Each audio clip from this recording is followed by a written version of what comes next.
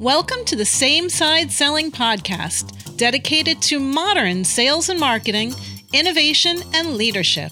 Here's your host, Ian Altman. Welcome to the Same Side Selling Podcast. This is Ian Altman. My guest this episode is the legendary Bob Burg. For 30 years, he's helped companies, sales leaders, and their teams to more effectively communicate their value, sell at higher prices with less resistance, and grow their businesses. He's best known for his Wall Street Journal and Businessweek bestseller, The Go-Giver, which he co-authored with John David Mann. It's been translated into 28 languages across the 4 books in the Go-Giver series. They've reached nearly 2 million copies. Bob is an advocate, supporter, and defender of the free enterprise system, believing that the amount of money one makes is directly proportional to how many people they serve. We're going to have a discussion about influence and human nature. Bob is a legend, and you're about to understand why. Here's my discussion with Bob Burg. Bob Burg, welcome back to the Same Side Selling Podcast. Brother Ian, always great to be with you. You know, this is, I've been looking forward to our discussion for a while now, and just, I always learn a tremendous amount from you, and I have high expectations that I'm sure will far be exceeded. Well, thank you. Likewise, I learn from you every time I speak with you as well. So it's always a mutually beneficial conversation. Yeah, but just learning random bits of profanity doesn't really count, Bob. Yeah, well, So, Bob, can you start by sharing something surprising about you that our audience may not know, recognizing that many of our audience will know you quite well? Oh, thank you. Probably the most surprising thing, at least what people say is surprising, is when they learn that I'm very much an introvert. I would just as soon not be around crowds other than when I'm speaking in front of them, which is, to me, a whole different energy, a whole different thing. But as most introverts, I would much rather be with just, myself or, a few close friends. And I build my energy reserve or replenish my energy when I'm alone, as opposed to when I'm in crowds, which basically very much drains my energy.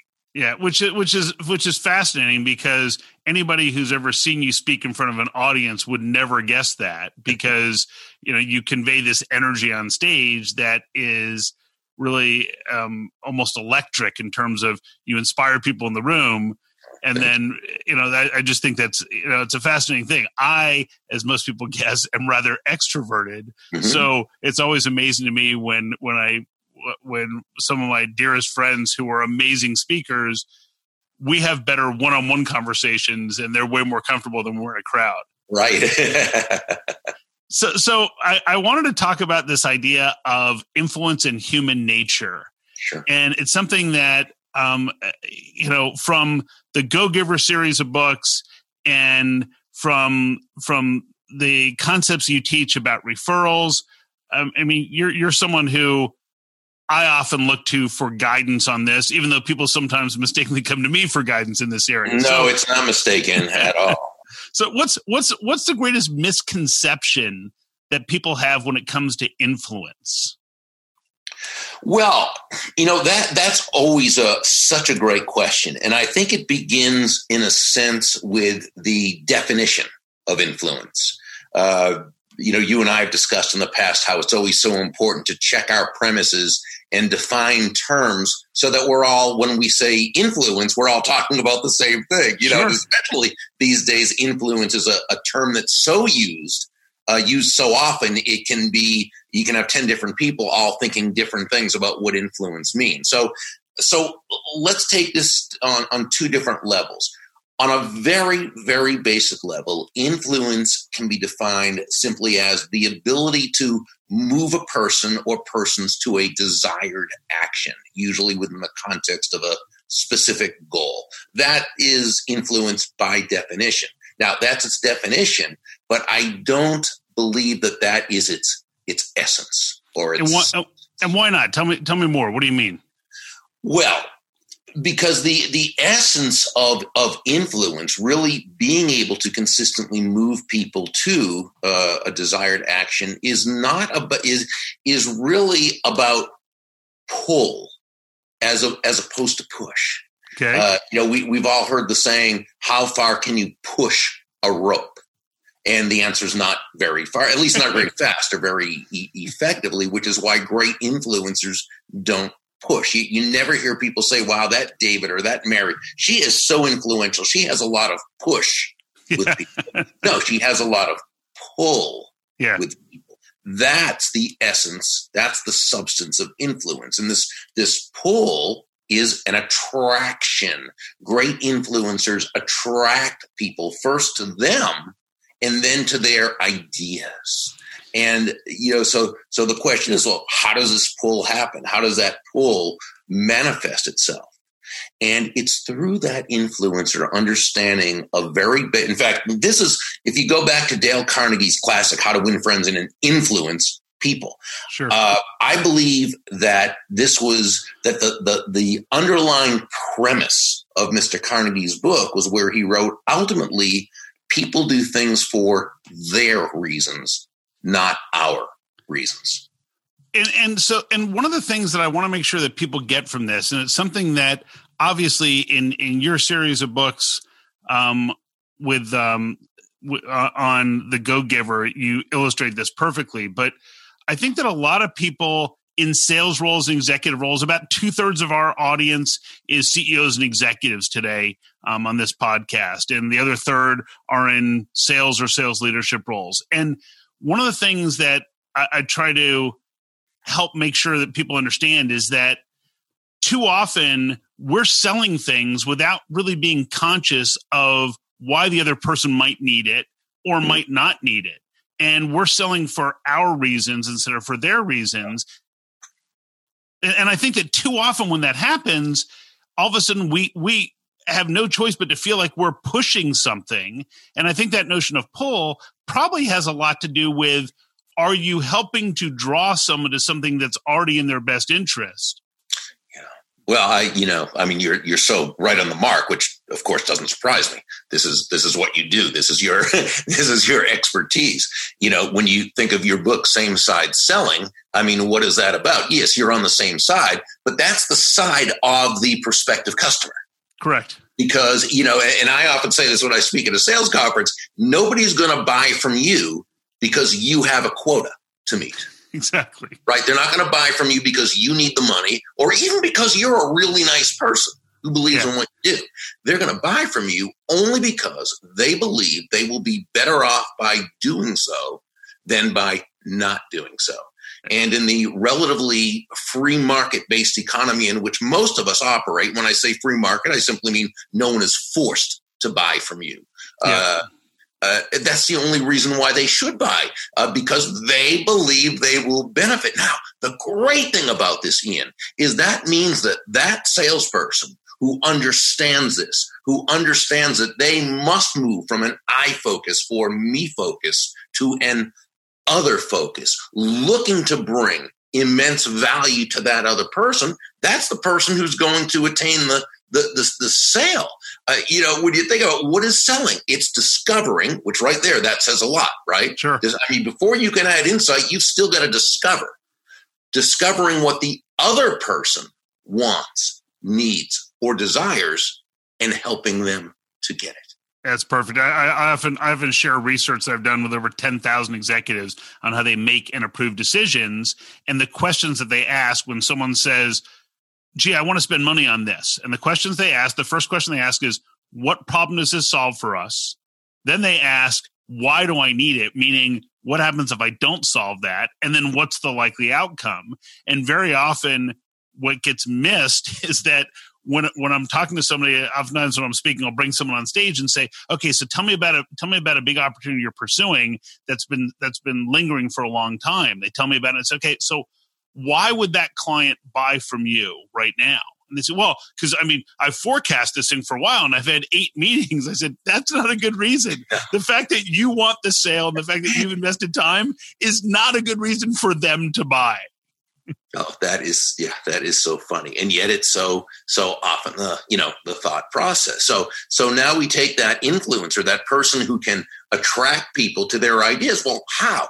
Because that person understands on a both a head and intellectual level and a heart level that the person, again, is going to buy for their reason, not yours. So they're going to ask questions of themselves first. And they're going to say, okay, so how does what I'm asking this person to do, how does it align with their goals? Yep. How does it align with their wants, needs, desires? How does what I want this other person to do, how does it align with their values? How does it solve a problem? How does it make their life better? How does it create? And so when we look at that from the viewpoint, but then of course we might think we know, we really don't. And that's why we have to ask the right questions, which sure. Is the key. So Bob, this notion of influence, and especially the way that you couch it, really ties into human nature. So it's less about business, it's less about persuasion, and really ties into human nature. So talk a little bit about that crossover from this idea of influence into really human nature. Well, it's all about human nature because remember, and we know that all things being equal or even close enough to equal, people will do business with and refer business to those people they know, like, and trust. Well, what makes a person like, or even more importantly, trust another person? Well, they know they have their best interests at heart. It's humans doing business with other humans. I mean, that is what it is. So successful people, Ian, they don't try and deny human nature, but rather honor and respect it, and they work within it. And understanding this means we understand that, again, and I've said this 3 times already, and it just keeps coming back. People are going to do things. They're going to buy for their reasons, not ours. When we understand this, it doesn't matter whether we think that's the way it should be. It's like the person who said they've already been through it doesn't matter. Human nature says that is not going to influence that other person's decision. Okay. Yeah. So what will? Why? When they buy because it's in their best interest to do so, why is it in their best interest to do so? And a gentleman who I consider to be a real mentor of mine, the late Harry Browne, talked about this, and he was a great economist. He was a New York Times bestselling author for years on books on economics, on philosophy, on politics. I mean, brilliant guy.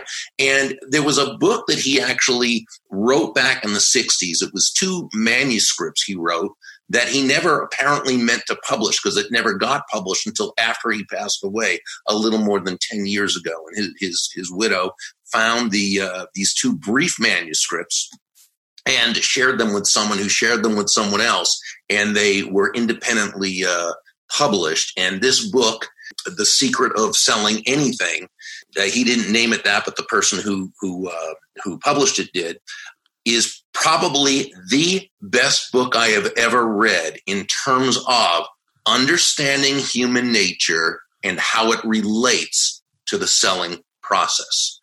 So again, it's written in a lot of 1960s language. So I always say to people, although he was not in any way a sexist, there's that language, the 60s language where the roles on the so I ask people who read it to not be offended by any of that. And there's not much of it, but it's there a few places. So I always put that disclaimer there. But Harry pointed out that there are 3 concepts involving human nature that play into every single decision a person makes. There's 3 parts of this. Okay. First, number 1, everyone seeks happiness. Now, this will be about the only time Harry in his teaching will ever use the word everyone or no one, because people are individuals. Okay. Sure. And in every other way, as Harry said, people are individuals. However, it's just human nature. It's how we're built.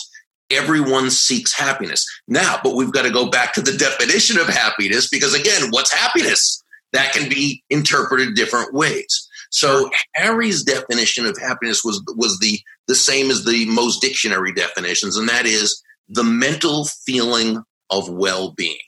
Yep. The mental feeling of well-being. I think we all have our own definitions of happiness.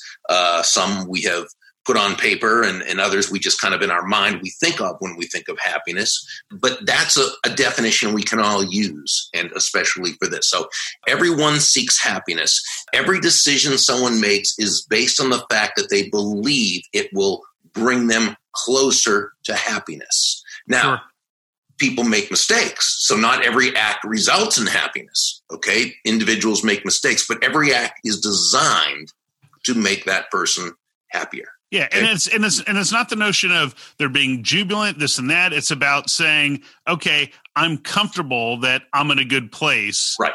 The mental feeling of well-being. Yeah, that notion of well-being. So in a business context, it's a matter of I'm not introducing new risk. I know my needs and objectives are being taken care of. I'm not sticking my neck out. I'm not wasting money on something. Those can all be elements of happiness. Right. And that's where number 2 comes in. Happiness. So we see everyone seeks happiness, and you're right on the mark. Number 2, happiness is relative.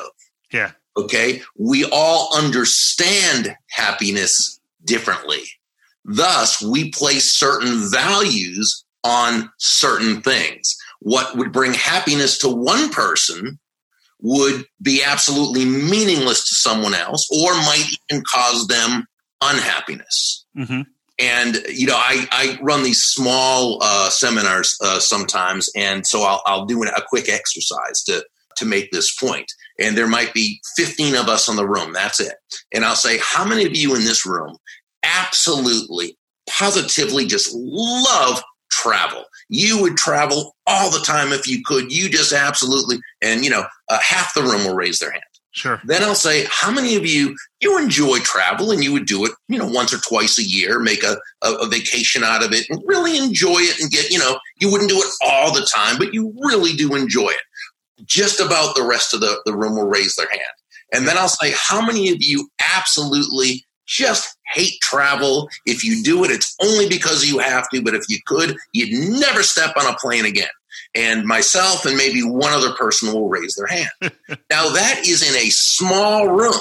Yeah. We're not talking a 5,000 person conference, okay? We're talking 15 people in a room. And you've got 3 totally different ways that people would relate to happiness. Now, here's the thing, though. As human beings, we all see life from our own unique perspective, our personal belief systems, often an unconscious operating system, okay? But the people who just love to travel probably look at me and that one other person and say, how could they not just love to travel? The adventure and meeting new people and new foods and experiences and the exotic places. Oh, right. Yeah. And I'm looking at these people who love travel and thinking, how in the world can they possibly want to have to go through planning and packing, going to the airport and sitting in this tube for a few hours and having to then unpack and go and have to go see these other places instead of just sitting around and reading a book and blah, blah, you're right? And going to the restaurant that and ordering the same thing. I go to every right, and so it's an interesting thing, and this is what we do when we sell.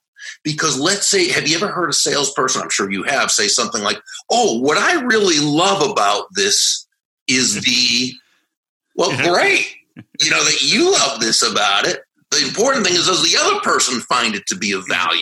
Exactly. And I think the funny trap there is that very often the salesperson says, well, here's what I love about this, instead of saying, here's what some of our other clients like about it. I don't know if that's a fit for you.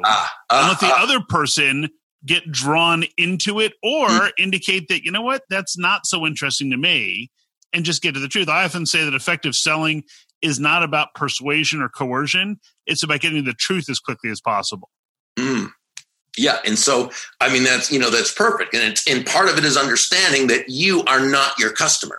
Yeah. They have their own things that would bring them closer to happiness, and you have yours, and theirs is the one that's important and the one that you need to discover.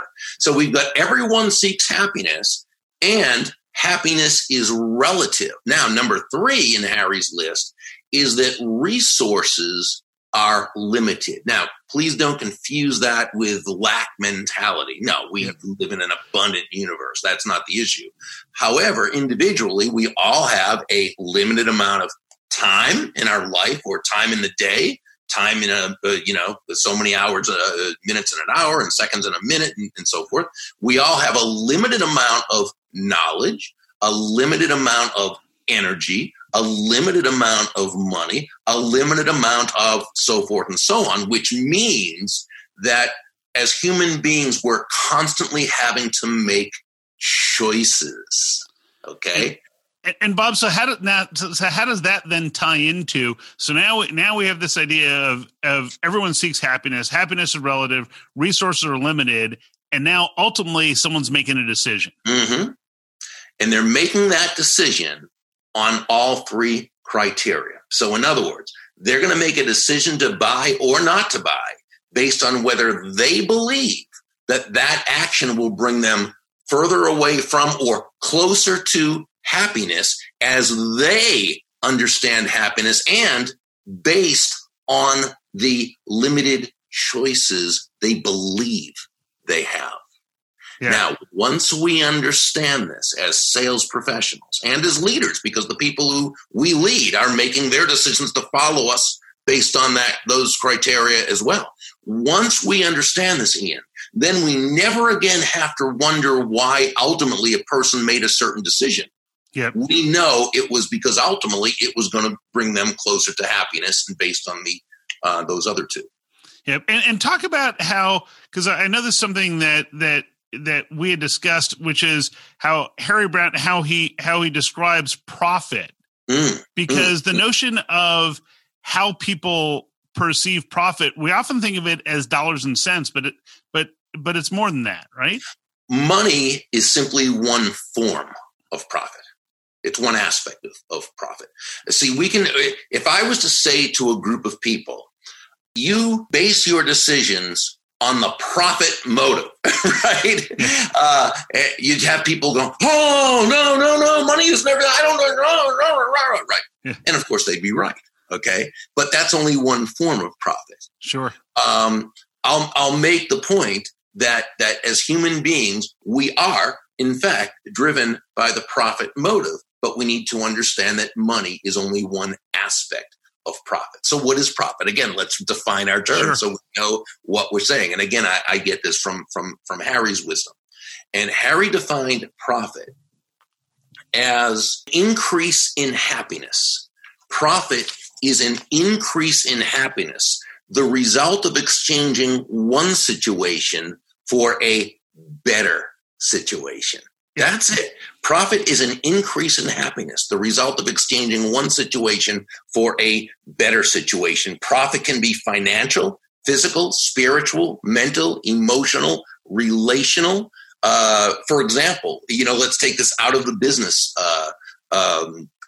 sense. Two people are single, okay, and they decide to join into a monogamous relationship. Well, their one situation was single.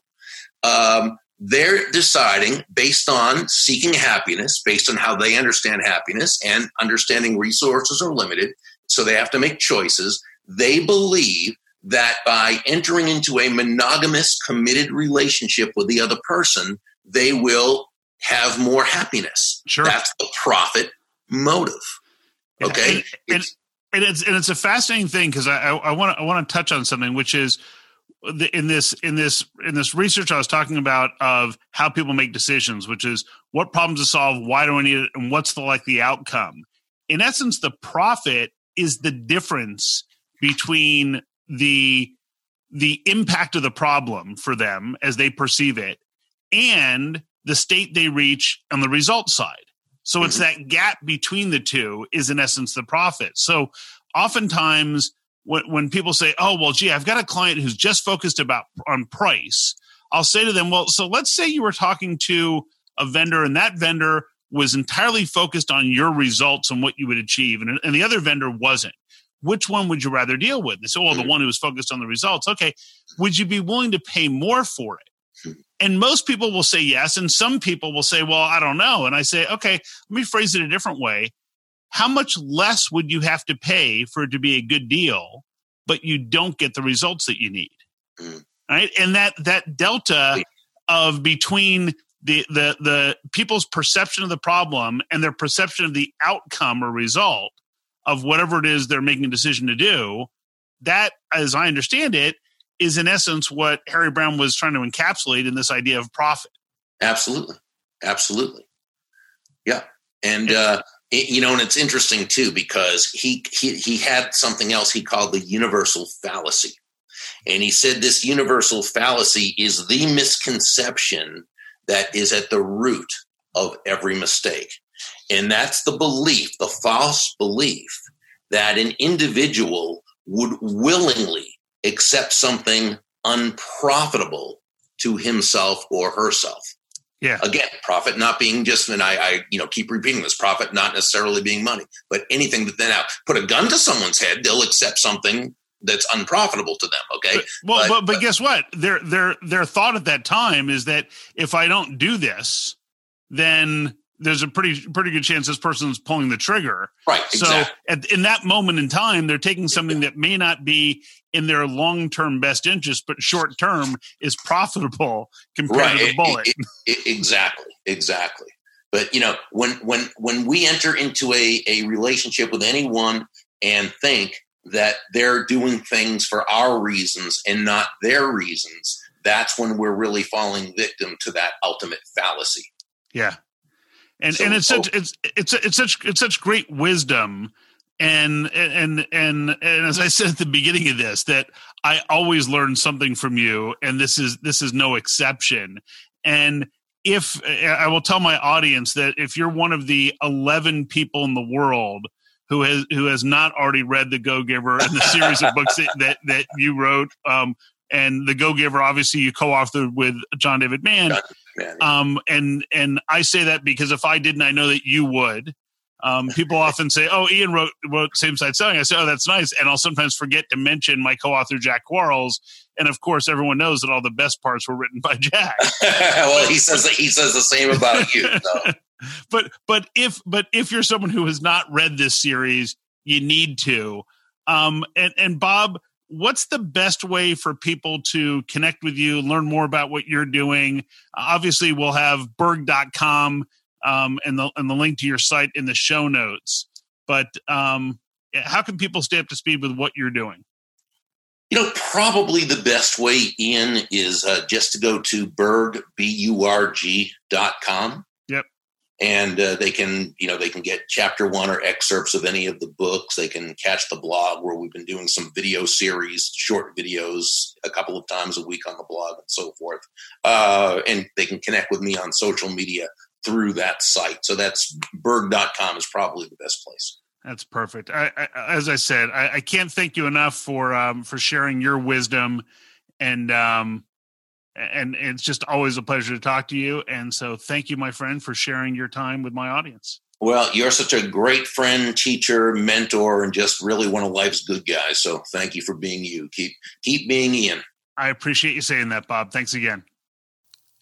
I always learn something when I speak with Bob. Let me give you a quick 30-second recap of what I think you can use and apply right away.